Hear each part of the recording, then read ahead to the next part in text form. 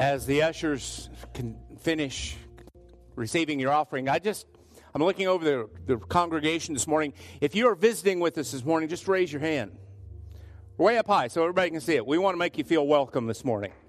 Let's give all these visitors a hand. Thank you for being here. And if you've not yet filled out a card, we'd like to have a record of your visit. We're not going to blow up your email box or your mailbox with literature. We just want to be able to give you a little token of our appreciation for your being here this morning, a little gift, and that's at the Welcome Center out in the foyer. But we're so thankful that you're with us this morning. Thank you for being here.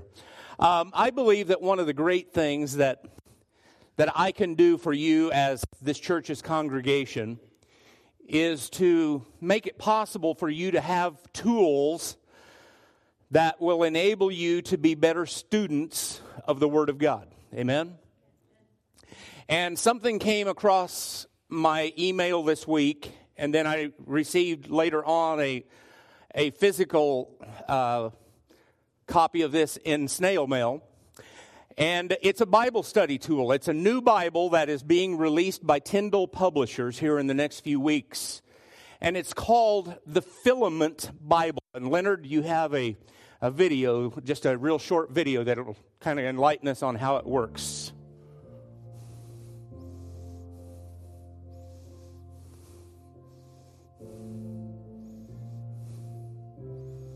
What is filament? Filament is a simple, beautiful Bible.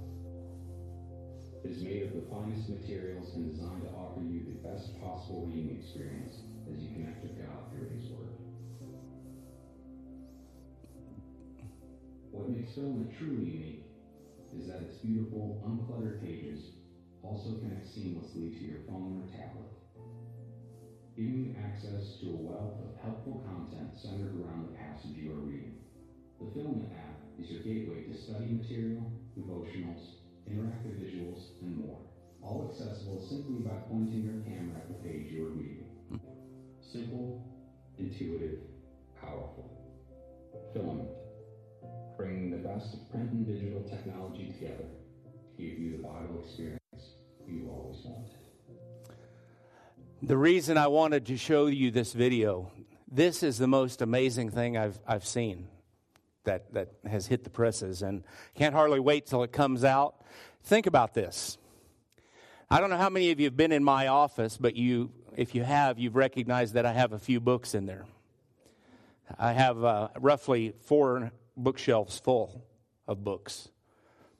This Bible and the app that comes along with it for your smartphone or your tablet will literally replace one entire bookshelf in my office at the touch of your fingertips, making it possible for you to study the Word of God as never before. I have no idea yet what it's going to cost, but I can guarantee you it'll be worth the money. So I'll keep you posted on when that becomes available. I'm just so excited. It's the New Living Translation, so it's very, very readable. It reads more like just a regular book than, say, your conventional Bible like this one. And it'll be in language everybody can understand.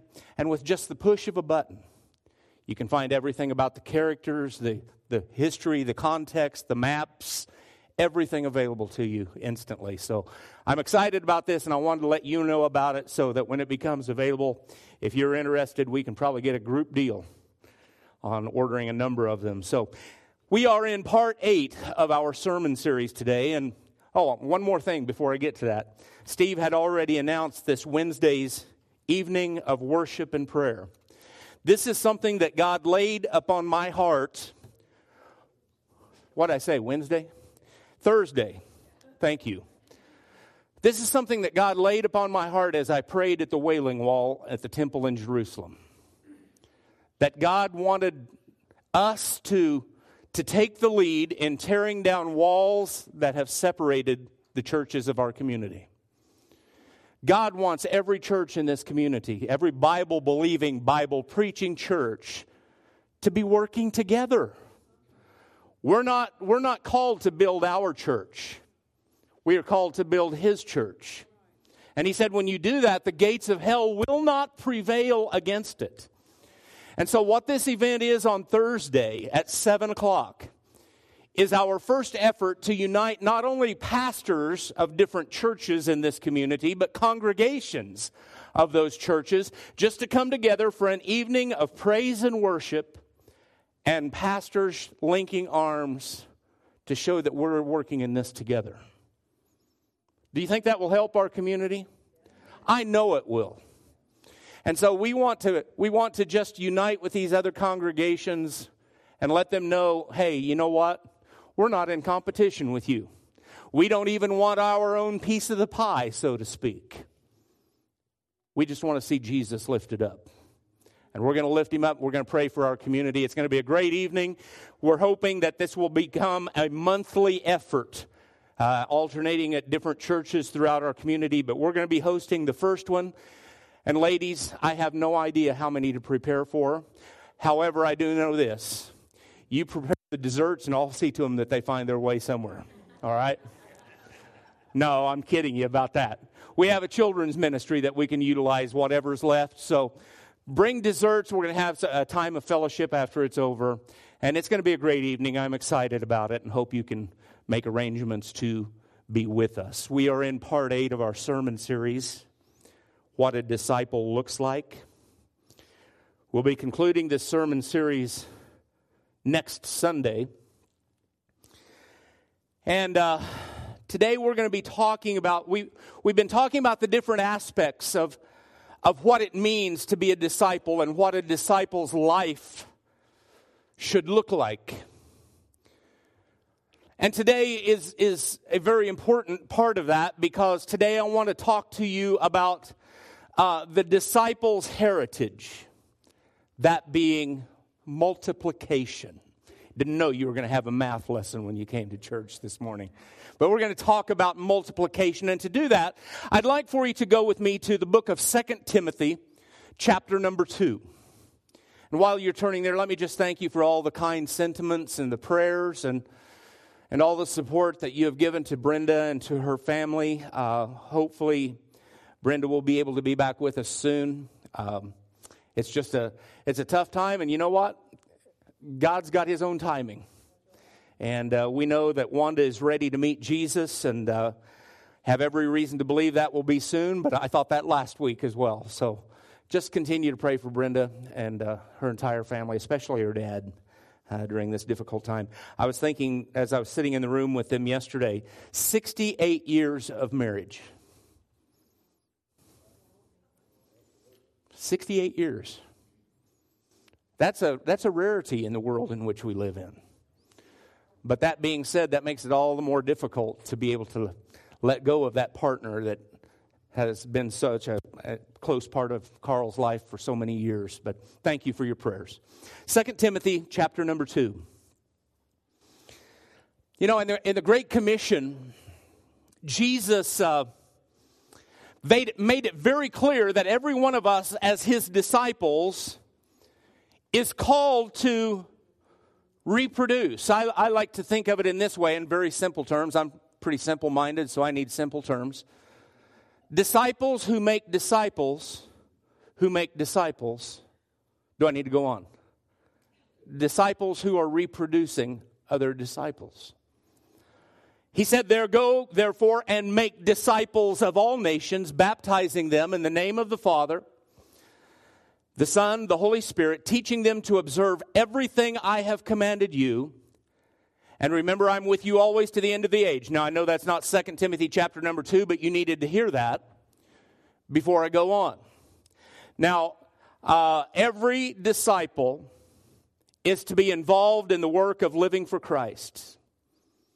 But every disciple is also called to be involved in leading other people to Christ, mentoring other believers so that they too might also be productive for Christ. And that brings us to 2 Timothy chapter number 2. Paul says to his student, now this is very important for you to understand this context. Timothy is Paul's student. Paul is Timothy's mentor in the faith. And he says to him in verse number 1, "You therefore, my child, be strong in the grace that is in Christ Jesus. And what you have heard from me in the presence of many witnesses, commit to faithful men who will be able to teach others also." What great words. Wow. Paul is speaking about our heritage, that of multiplying ourselves. I like to think of it in terms of investment. We invest our lives in the lives of others, as did Paul investing his life in the life of Timothy. And we do that so that others might become disciples just like we are. Now, again, we've been talking about what a disciple looks like for the better part of 7 weeks. And so I'm hoping that you have a good handle on what Christ's expectations are of you and I as his followers. He wants us to reflect him in the way that we live our lives, the way that we follow him. And so Paul here is challenging his student Timothy to become intimately involved in the life-changing march of passing on God's truth from one generation to the next. Not just Timothy, but every one of us. Perhaps you've heard of Billy Graham. Billy Graham once said this: "One of the first verses of Scripture that Dawson Trotman, founder of the Navigators, encouraged me to memorize was 2 Timothy chapter 2, verse number 2. He said, "This is like a mathematical formula for spreading the gospel and enlarging the church. Paul taught Timothy. Timothy shared what he knew with faithful men. And these faithful men would then teach others also. And so the process goes on and on and on. If every believer followed this pattern," Dr. Graham said, "the church could reach the entire world in one generation." Mass crusades. He knew a little bit about mass crusades. Mass crusades, he said, "in which I believe and to which I have committed my life, will never accomplish the Great Commission, but a one-to-one ministry will."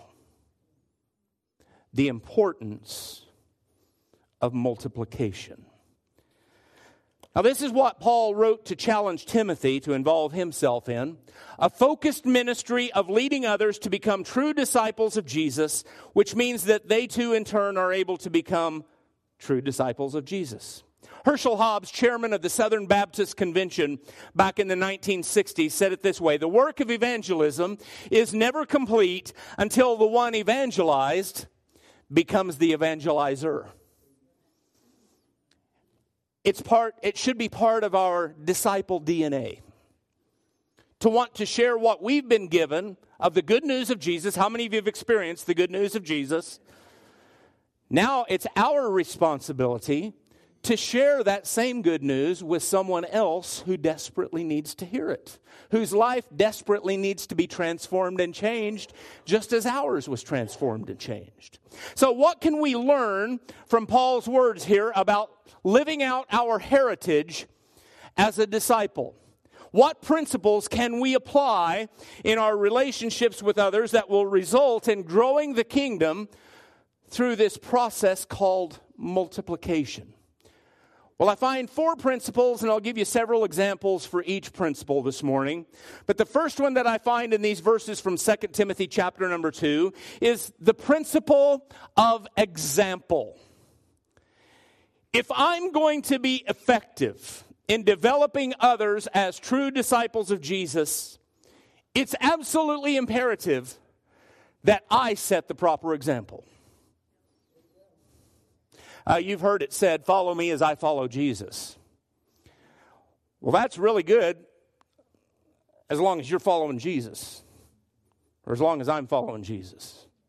But if there are things in my life that I'm doing that do not reflect the fact that I'm following Jesus, and you follow that pattern, I am setting a dangerous precedent for you to follow in.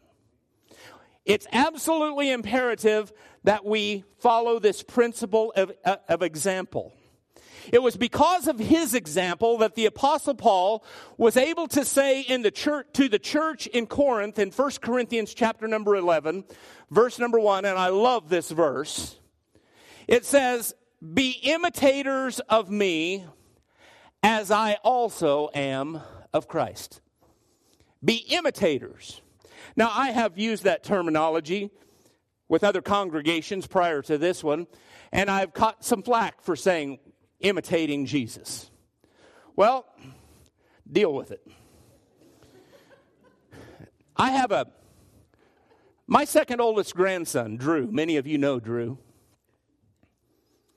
That little knothead, he's 18 years old now, so he's not little anymore. But several years ago, he began this thing of trying to imitate his Grandpa Terry. And unfortunately, he has access to video cameras. And so this guy will come on and film himself shooting a video of Grandpa Terry preaching. Now, I'm not going to go into every detail. Just let me tell you that for some reason, and I've not figured out why, he puts this pillow under his shirt.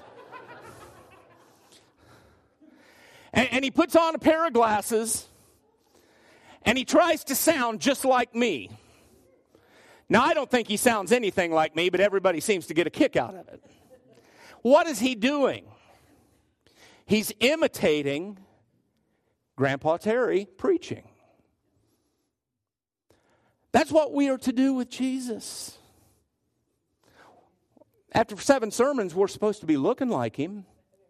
Now we need to start acting like him. And if we act like him, that's another way of saying imitate him. Paul said, imitate me as I also do Christ. Let me tell you what, friends. Maybe it is a poor choice of words, imitating. I don't know, but it gets the message across, doesn't it? If you imitate Christ in the way that you live your life, I think you're going to ultimately come to the place where you hear, well done.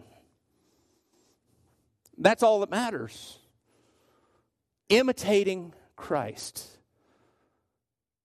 You know, back in the days of Christ, classroom teaching was not done as it is today. They didn't have a classroom with desks and the students would sit and take notes while the teacher taught. No, the way that they taught back then was you would have a teacher that the Greek called the mathetes. The mathetes would lead the followers or the disciples, which they called the didaskalos. You don't need to know that. I just wanted to impress you with my knowledge of Greek. The mathetes would lead the didaskalos through perhaps an olive garden. And he would be all the time speaking these teachings to those who were following, and the word would just pass from one to the other what the teacher was teaching. Now, I just have to believe, being an observer of people for many, many years, that those students weren't a whole lot different than they are today. And not only were they passing along the teachings that the mathetes was teaching them, but I'm guessing that if that mathetes maybe tripped over a stone, the one following him would trip over the stone just to be a smart aleck. Are you catching my drift? In other words, those who follow did what the one who leads would do. They would imitate. That's what it means to be a disciple. One who imitates the ways of Jesus. Follow me as I follow Jesus. Now, specifically, there are 2 things about the example that we have to set before others that we want to encourage toward true discipleship. The first one is the example of submission. Timothy had been mentored by Paul. Timothy, at the point of this writing, was now the pastor of the church in Ephesus. But despite the fact that Timothy occupied this position in the church, that didn't mean he had nothing else to learn. And Paul was there to provide him what he needed. He still needed someone to mentor him. He is a young pastor. Boy, I could preach on that one for a while. Oh, that we would have pastors who were willing to continue to learn. Pastors who would continue to seek the advice and the experience of those who have blazed the trail ahead of them. Timothy had been mentored by Paul. He still needed mentoring. A true disciple is a lifelong learner. He or she will never get to the place where they think they know all that they need to know. Can I just say this? When we stop where we are, wherever that is, we're no longer moving forward. And if we're no longer moving forward, there's a great danger in losing your ability to walk with God. Because God is always moving ahead. And He wants you to follow, not stand still. One of my Bible teachers used to say it this way. He said, every disciple needs 3 types of relationships in his life. He needs a Paul who can mentor and challenge him. He also needs a Barnabas who can come alongside and encourage him. And he also needs a Timothy, someone that he can pour his life into. Man, I love that. Friends, if you're not yet mentoring a new believer in Jesus, look for one. They can use it. Without even knowing them, I can tell you they can use it because I have been one and I still am one. I still am one. Another example that we have to set before others is what I call the example of surrender. The Amplified Translation of the Bible translates verse 2 in this way. Be strong, or that is strengthened inwardly in the grace or spiritual blessing that is to be found only in Christ Jesus. Timothy was to look to no other source other than Christ as the source of his strength. Did you know that's what a picture of true surrender looks like? When we look to Christ as being the source of our strength.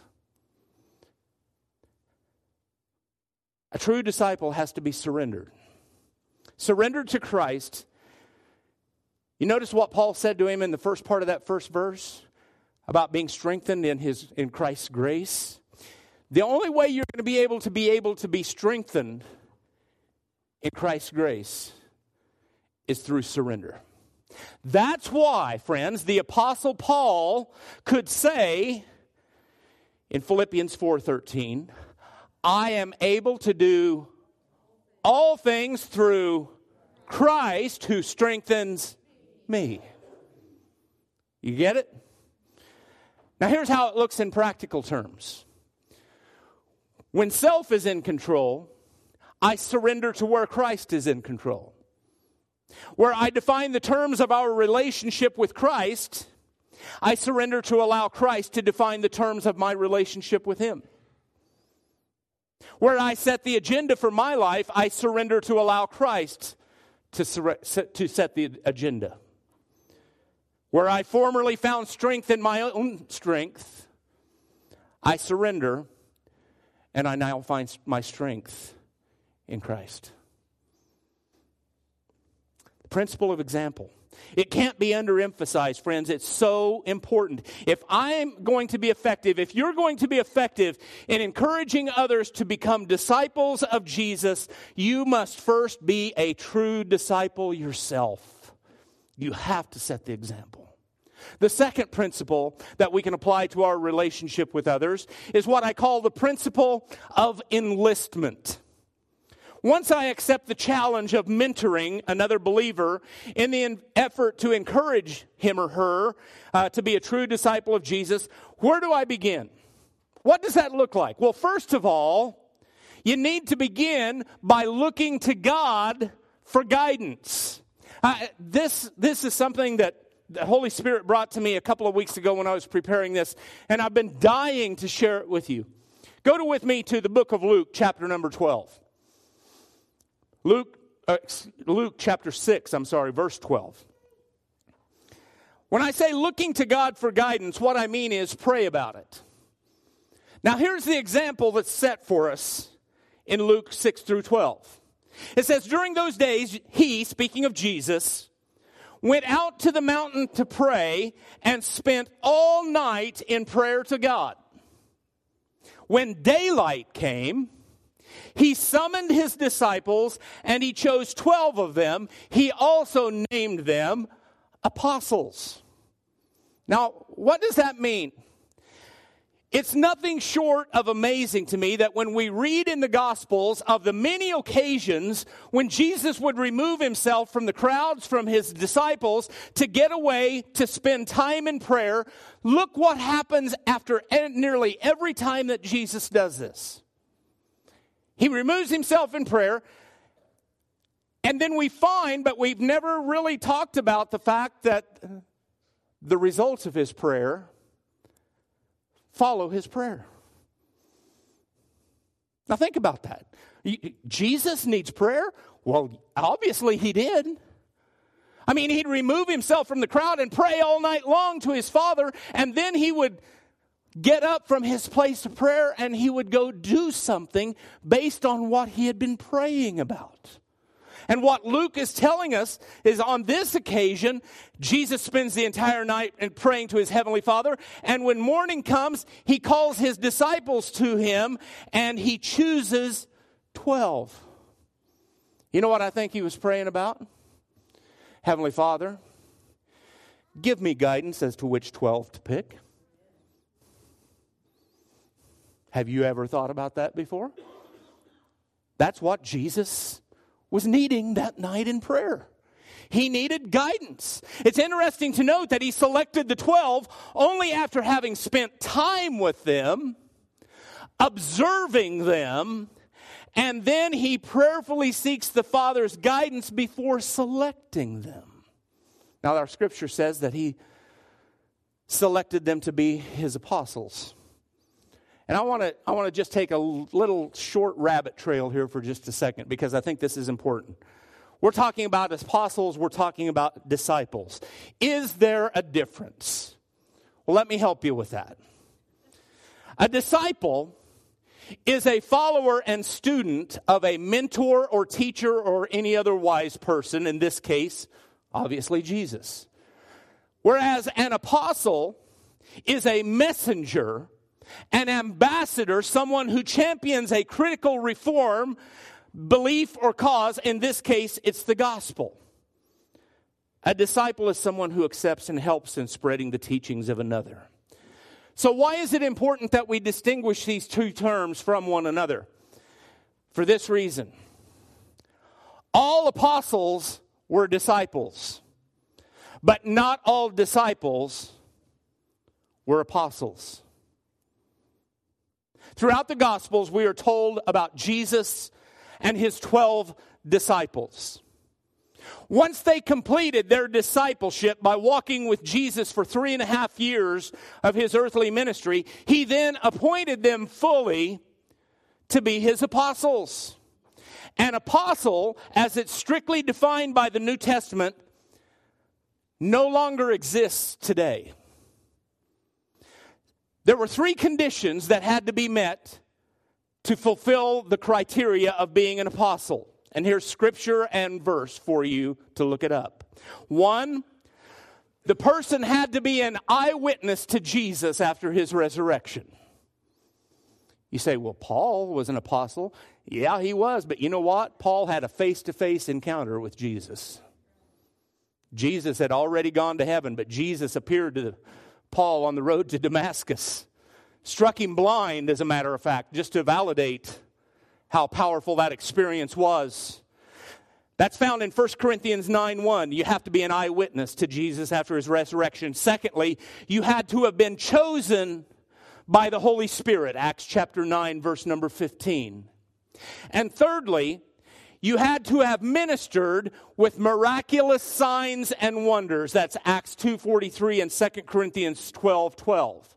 Now, having said all of that, I fully realize that there are churches in the world today who still call their leaders by the name apostle. And there are also self-proclaimed apostles in the world today. But if you utilize the New Testament criteria, there are no more apostles. Now, unless, of course, and I'm not going to tell God what he can do and what he can't do. If the risen Jesus appears to someone, as he did to the Apostle Paul on the road to Damascus, that person could probably be an apostle. But that would require substantial evidence, as did Paul's experience. Paul encountered the risen Jesus. He was knocked off of his horse. He was stricken blind. And then only after following specific instructions as to what to do next did Paul receive his sight back. And from there's a very important verse in the book of Acts. We see Paul getting saved on that road to Damascus. We see him stricken blind, and we think, boy, this launched Paul's ministry. No, it didn't. Not yet. Paul trained for some 2 years as a disciple of another disciple before he was commissioned to be an apostle. Do you see the difference? And it's an important one, I believe. But back to our principles from our Lord's example and from what Paul tells Timothy about enlisting someone to mentor. The first thing, look to those with whom you have a personal relationship. Now, this is important because it's through relationship that the mentoring process takes place. Have you ever heard the phrase, more things are caught than will ever be taught? Boy, that's a good one. More things are caught than will ever be taught. That defines a very important aspect of effective mentoring. There are many aspects of spiritual growth that can be transmitted through the study and quantity of Christian literature and listening to good teachers. I'm not belittling that or diminishing that at all. But personality, enthusiasm, laughter, joy, whatever you want to call it, the twinkle in your eye, those things cannot be taught. They have to be caught. I'll explain it in this way. There are intellectual aspects of discipleship, a lot of them. But there's an intangible quality of spiritual life that only flows through relationship. I have this feeling. This is not a scientific study that I've done, but I have a feeling it's right. That a relationship with someone, establishing a relationship that's a trusting relationship, a respectful relationship, gives you a greater opportunity to teach someone what a disciple looks like than any other means. You have to make the relationship. Secondly, when you're enlisting someone to mentor, look to those who have proven reliability. Now, I want you to listen very carefully because I don't want any misunderstanding. There's a Greek word called pistos. It's the word translated as being reliability, which literally means faithful. Why am I sharing this with you? Because we are not to intensively involve ourselves in depositing God's eternal word into the lives of just any believer. Did you catch that? Just any believer. Invest yourself into those whose lives have proven themselves worthy of eternal investment. God gives only one requirement of us, but it's a crucial one. The requirement is faithfulness. Faithfulness is the dividing line between mediocrity and excellence when it comes to Christian living. It's important to note that the requirement is not eloquence, it's not charisma, it's not intellect, it's not natural giftedness. Those are things that tend to capture our eye. But the thing that captures God's eye, friends, is simply faithfulness. There's no limit to the things God can do through a truly faithful believer. John Wesley, the great English evangelist, once said, and I quote, "If I had 300 men who feared nothing but God, hated nothing but sin, and were determined to know nothing among men except Jesus Christ and Him crucified, I would set the world on fire. The proof of that is that the world is still reverberating from the effects of John Wesley's faithful ministry. And that brings me to the third principle. I'm hurrying for the sake of time. The third principle that we can apply to our relationship with others is the principle of equipping. Timothy was charged to make sure that the men that he in turn taught were qualified to teach others. In order for them to be qualified for the task, they would need to be equipped for the task. God intends for that equipping to be done by means of relational learning. That's what we are doing right now. We are here. My task as your pastor, I know you don't like this, but it's true, is to equip you so that you can do the work of ministry. God help us if we are part of a church that relies on the pastor to do the ministry. It's not going to happen. Not that I won't, not that I can't. It's just that if it's going to be done effectively, it's going to be done by those who are getting the tools Sunday after Sunday, Wednesday after Wednesday, day after day in your own personal devotion and Bible reading to be equipped to do the work of ministry. When it comes to equipping others, I believe that there are three areas that need to be addressed. One, relationships, again. Believers need to be equipped to effectively relate not only to God, to themselves, their mate and their families, their fellow believers, but to a lost world. Secondly, responsibilities. This has to do with the realm of service. Discovering what and how God wants you and I to serve Him in this world.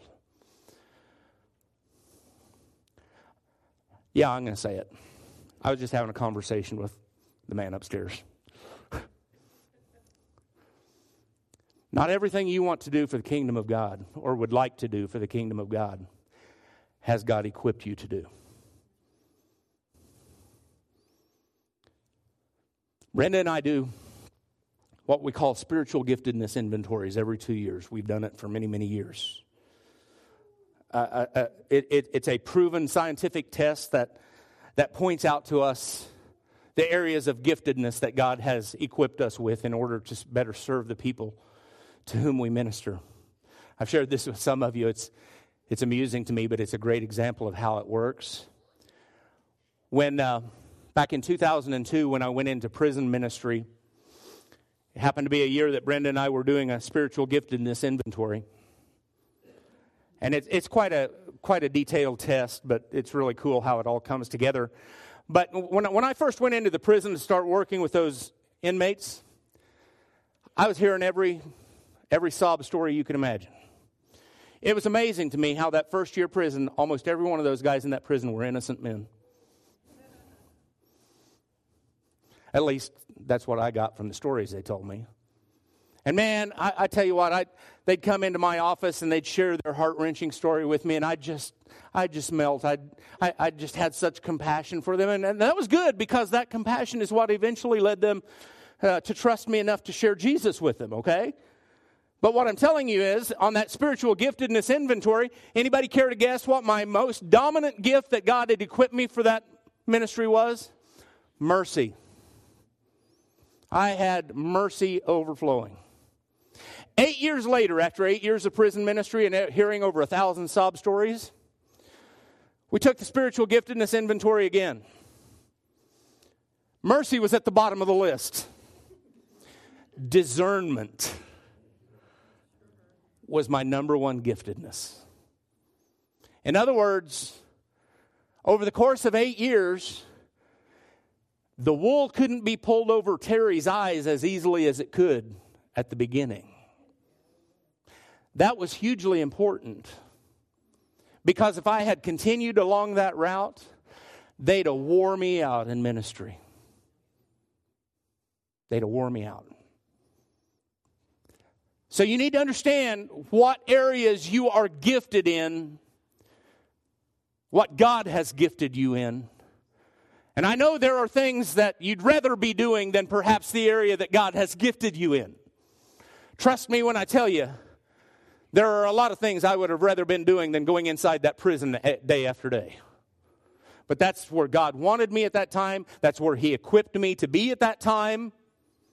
And that's where I was. I used to, I knew God had called me into ministry at the age of 13. No, without question, I knew I was called. But I spent a lot of years telling God, okay, God, I know you've called into ministry, but this is what we're going to do.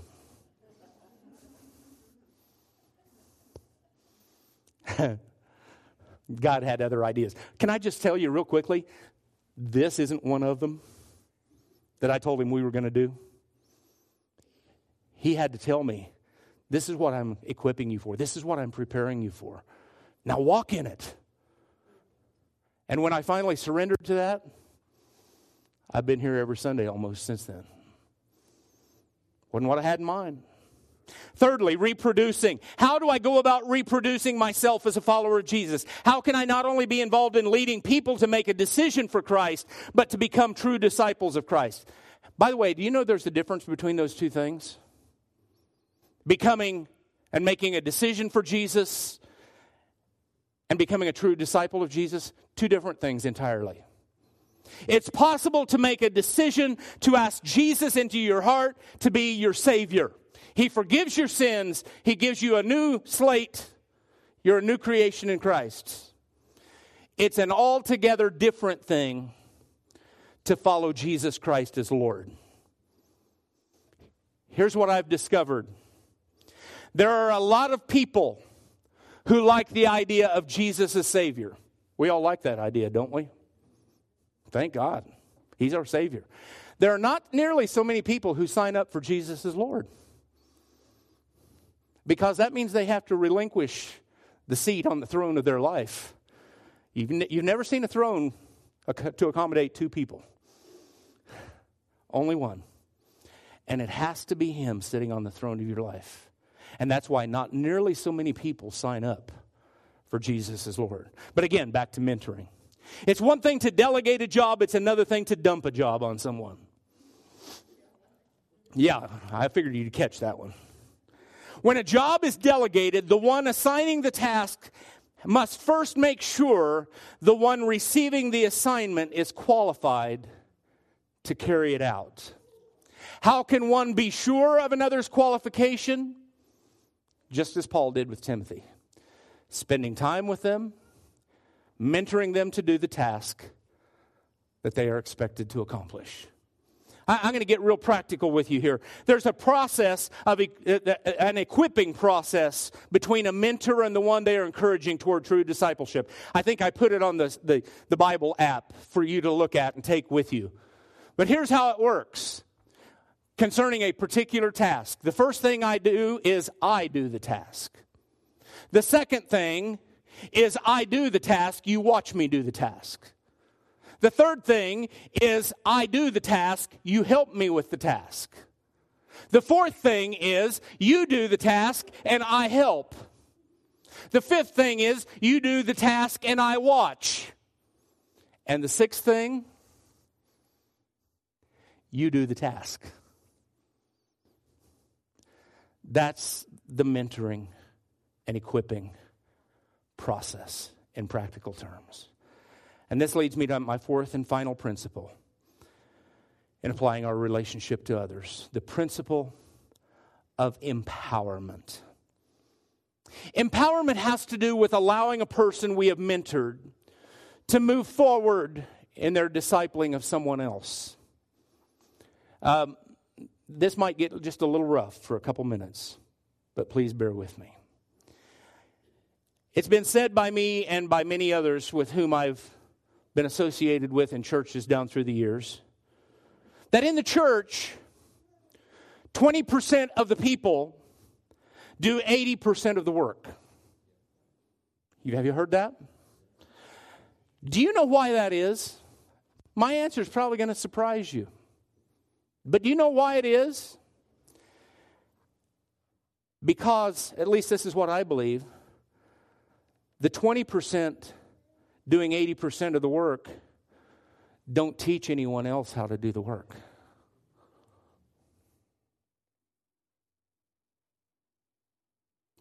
What kind of difference could be made if disciples of Jesus sought not only to be a disciple, but to encourage others to be disciples? Parents wouldn't just seek to make a living, but would teach their kids how to live. Teachers wouldn't just prepare lessons, but they'd prepare others to teach lessons so that more people could be reached. Yeah, subtly I'm introducing the doctrine of multiplication to you. Leaders wouldn't just focus on growing their own group, but on growing new leaders. Evangelists wouldn't just focus on reaching the lost, but on training others to reach the lost. In other words, God's work would move forward exponentially. Acts chapter 6, the first part of the first verse says, in those days the number of the disciples was multiplying. Then you go over to Acts chapter 6, verse number 7. The preaching about God flourished. The number of the disciples in Jerusalem multiplied greatly. Acts chapter number 9, verse 31. The churches increased in number.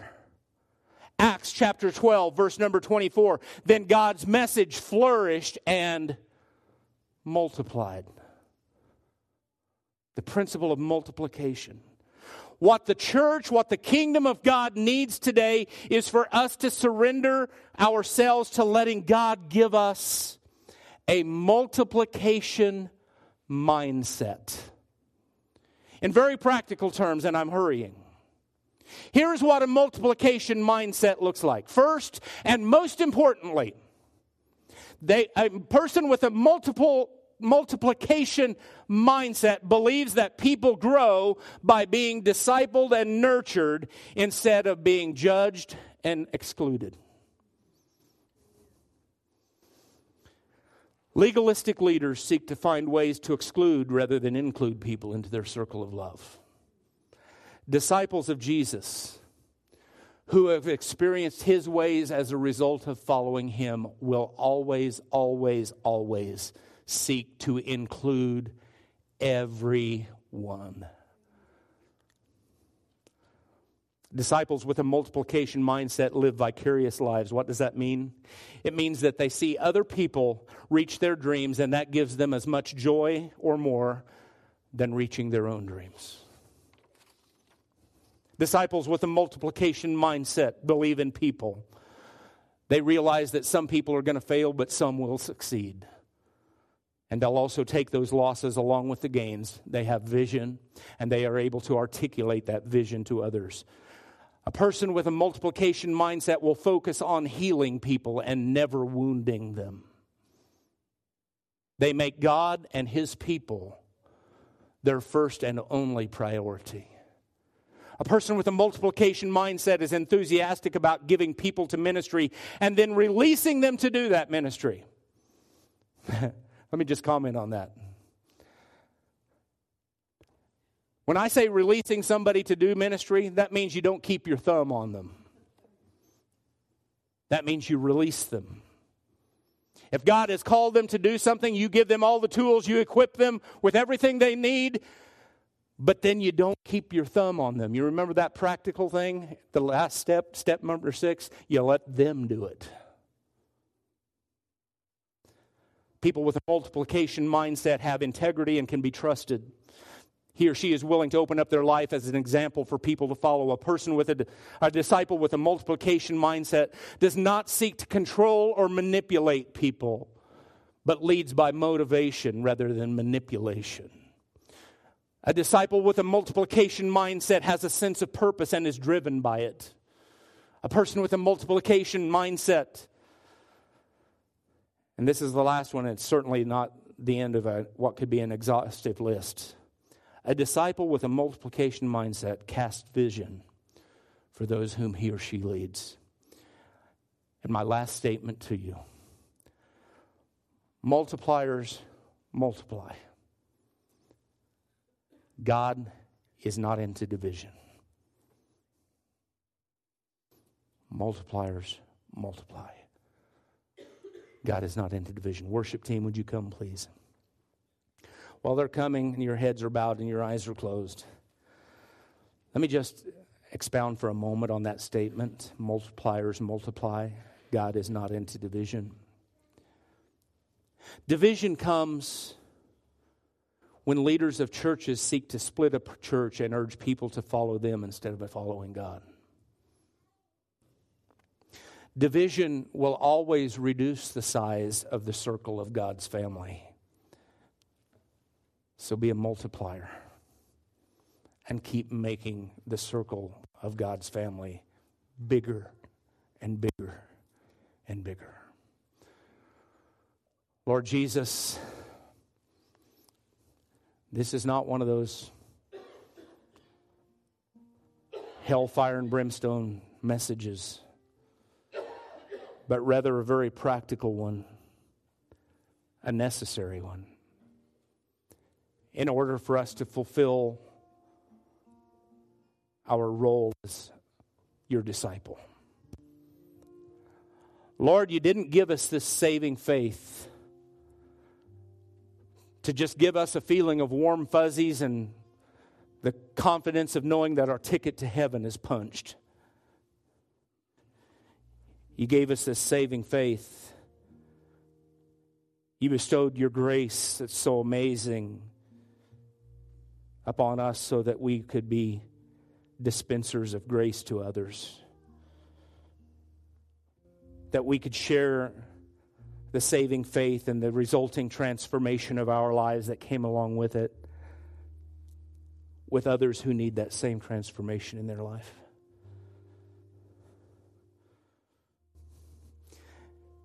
And once again, God, it seems like I say this every Sunday, but I guess I'm just not adequately equipped to say it in different ways that sound eloquent and intelligent. So I just keep saying it the same way. I don't know where everybody's at in this process of being a disciple. I have no idea. I see by watching the lives of your people here that a lot of them are really resembling Jesus. And I rejoice for that. Their lives look a lot like your life. And I praise you for that, Jesus. But I also realize that probably the toughest step in being a full-fledged, sold-out, blood-bought disciple of the Lord Jesus Christ is having the confidence and the drive to share our faith with someone else. That in spite of the fact that there are literally hundreds of people in our community, if not thousands, that desperately need their lives transformed and changed by you, Jesus.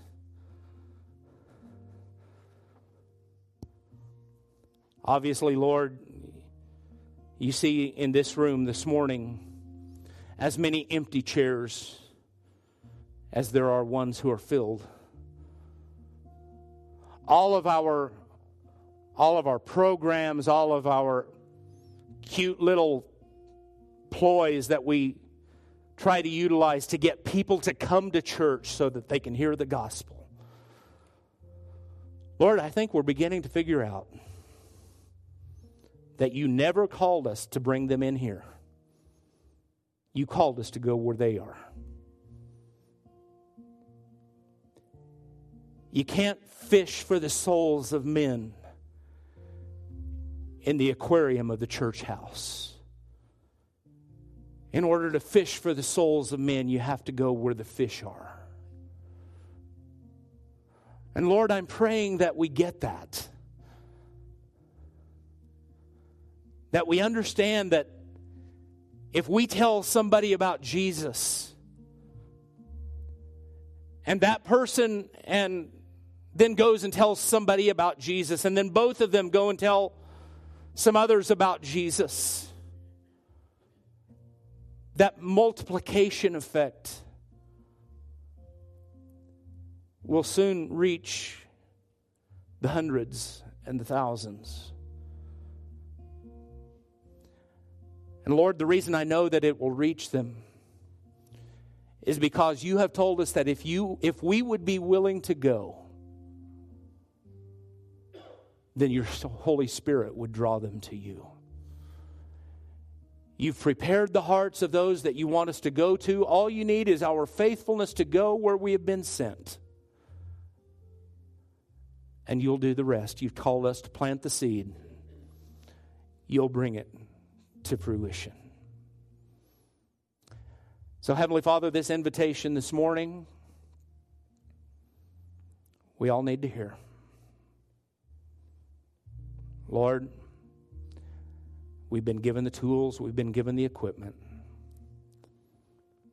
Now we just need the surrender,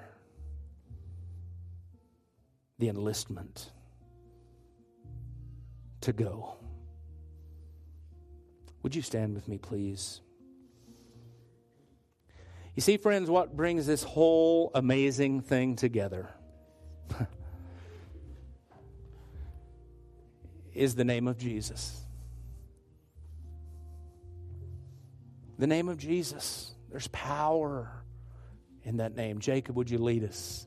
As morning dawns and evening fades, you inspire songs of praise that rise from earth to touch your heart and glorify your name.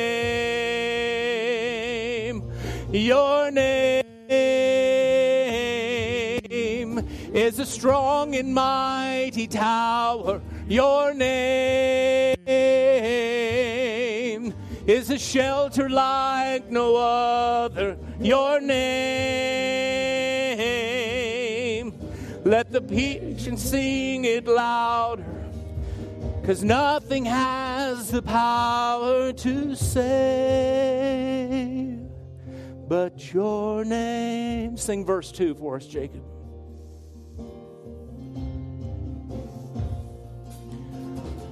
Jesus, in your name we pray. Just let him fill you this morning, our hearts today, and give us strength to live for you and glorify your name. Your name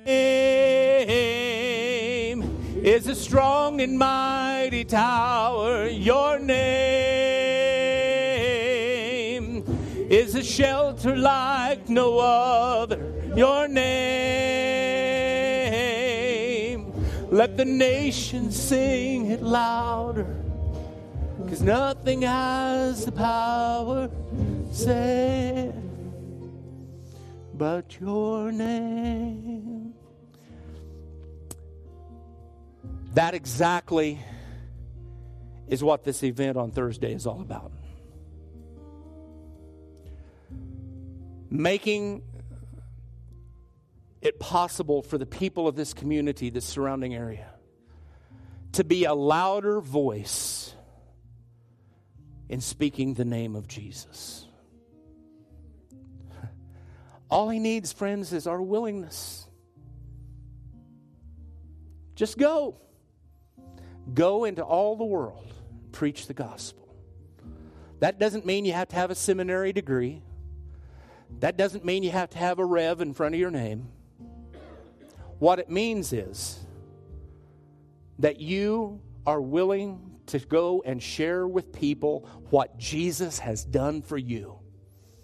That's it. If he's touched and changed your life, tell someone about it. Tell someone about it who needs their life changed and transformed, just like you needed yours. And I promise you, God will take care of the rest. The Holy Spirit will take the seed that you plant and return it 100-fold, if not more. What if every one of us in this room this morning, over the course of the next 5 years, led 50 people to Jesus? Wow. You say, don't any of you dare say, man, we'd have a bigger church. We probably would. But that's not what it's about. I'll tell you what it's about. The kingdom would be much bigger. Our community would be much safer. Our community would be much more on fire for Jesus, because they're going to go out and win 50 of their own that you'll never have the opportunity to minister to. You see how multiplication works? Do you believe God can use it? Amen.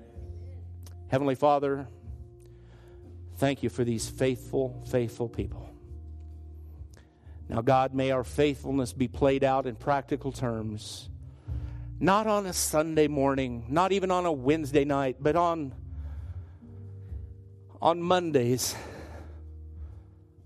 Tuesdays, and Wednesdays at the office, at the school,